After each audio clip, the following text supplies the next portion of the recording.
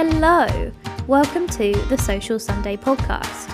I'm Hannah Rysted, and today I want to talk to you about launching. Now, if you've listened to the last couple of podcasts I've released, you might have heard me talking about the 5-day newsletter fix. Well, this week I ran my first ever course, and oh wow, was it a learning curve and an experience. So today I wanted to talk to you about my experience of my first launch as a small business and with a small audience. So I hope that it can help you and also to give me something to look back on as well. I've really enjoyed the process of launching and I've loved running the course this week, so much so that I've already set up the waitlist so the next round can take place. I would love to look back on this podcast in a year's time and see how different launching feels then, what I've learned, and if I'm still making the same mistakes that I made this time round. Now, for some background, I have a small audience. I've been running my business for 5 years, but only in the last 18 months have I taken growing my audience seriously. I always just relied on word of mouth, networking. I love meeting new people, so that has served my business really well. But then obviously last year we went into lockdown, so there wasn't much bumping into people happening. So I decided it was about time that I practiced what I preach. I finally started my newsletter in January last year, and my audience has grown steadily. It's really engaged. I've got an average open rate of about 44%, but compared to other businesses who very sensibly started earlier, my audience is still quite small. I'd always relied on my personal Instagram page, my Facebook and my website to bring me customers, and it has always worked for me in the past. But when I wanted to expand and start to offer new services like this course, I knew that I would be launching to a small audience. But you have to start somewhere, don't you? So I thought I would tell you a little bit more about the launch of the 5-day newsletter fix. So the inspiration for it came from a few conversations with my clients, my friends, my coach, and then once I'd settled on the idea, I knew I just had to get going with it. I set the date, I made the landing page, and I got ready to talk about it before I could change my mind. Now, this was definitely the best option for me because I know that if I don't action something right away, it will always be just another thing on my to-do list. But here was my first mistake, planning the date. So for this round, I wanted to launch it the earliest I could without overlapping with the half-term week and the bank holiday, which I knew would be busy. But this also happened to mean the day that I launched was the day that all of the non-essential shops opened too. Now, I did consider pushing the date back to give those businesses who would be really busy that week the opportunity to join, but in the end I decided to stick to the date and this time focus on the businesses who would have time. Now that I've run the course, I can see that it can easily fit into anyone's time schedule if they're happy to watch the videos back without necessarily joining them live. But realistically, I'm not going to be able to run a course that is perfect timing for everyone each and every time. So I will be really interested to hear the feedback, but so far so good, and most of them have been able to make it for the lives. Next time I run this course, I will have a longer lead up and I will be planning it really closely around any other events that are happening and of course my own workload too. Now, workload is also a factor in this, and I know I definitely underestimated how much time and energy this would take.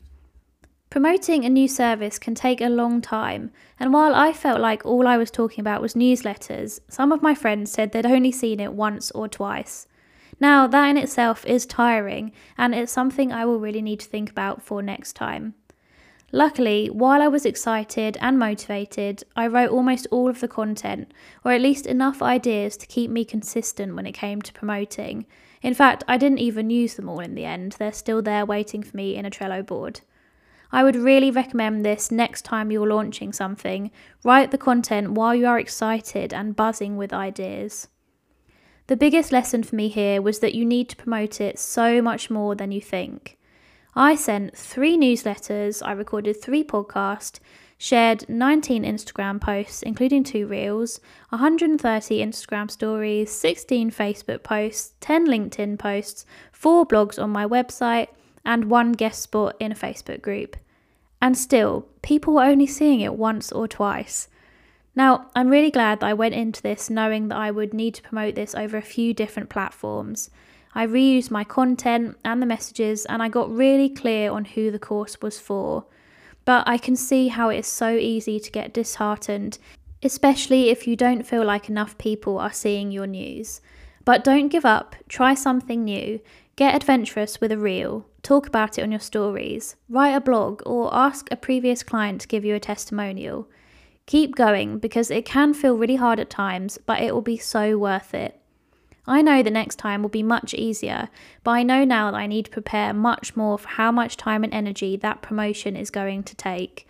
So there are a few things I've done to help, and I would definitely do them again. So I kept this week quite clear. I made sure that I finished lots of projects. I actually had a 6-week Marketing Fix client finish her 6 weeks too, so that was really helpful. I asked for help from my friends and my boyfriend, and we treated ourselves to a pasta box too, because that was really quick and easy. Just do everything that you can to make that time as stress-free as possible for you, so you can focus on promoting your exciting new product or service. Now that I've finished the course, I've realised that for me, the most tiring part is definitely promoting it. Running the course gave me so much energy, and I absolutely love teaching people, so that side of it has been brilliant for me. Next time I run this course, which will be soon, you can sign up for the waitlist on my website, I will make sure that I give myself plenty of time to promote it, and make sure that I do things too which help me to not run out of energy mid-launch, mid-promoting. I'll also be thinking about how many people I could have on this course in the future. Now, I'm going to be really honest with you and say that I didn't sell all of the places on this course. I was so close, but it wasn't quite a full house this time round. But that gave me a great idea of how many people could come on this course next time, and we had such a brilliant, supportive group that I was so glad they all joined this time round. Your first launch is a great way to test the water. If you have to make your products, it will give you an idea of how many you can realistically make. If you have a service, it will show you how many is enough and how many people is just way too much. For my first online group course, I'm just so happy with how it went, and already some of the feedback has been how much they impressed themselves too. If you're thinking about launching a new product or service, really go for it and show your audience what makes it so amazing. I promise you it will be worth it just for that feeling on the final day when you've finished your course. If this podcast has been helpful, I would love it if you could share it with a friend. And don't forget, you can also sign up to my newsletter, The Social Sunday, on my website, hicommunications.co.uk. Thanks so much for listening. Speak soon. Bye.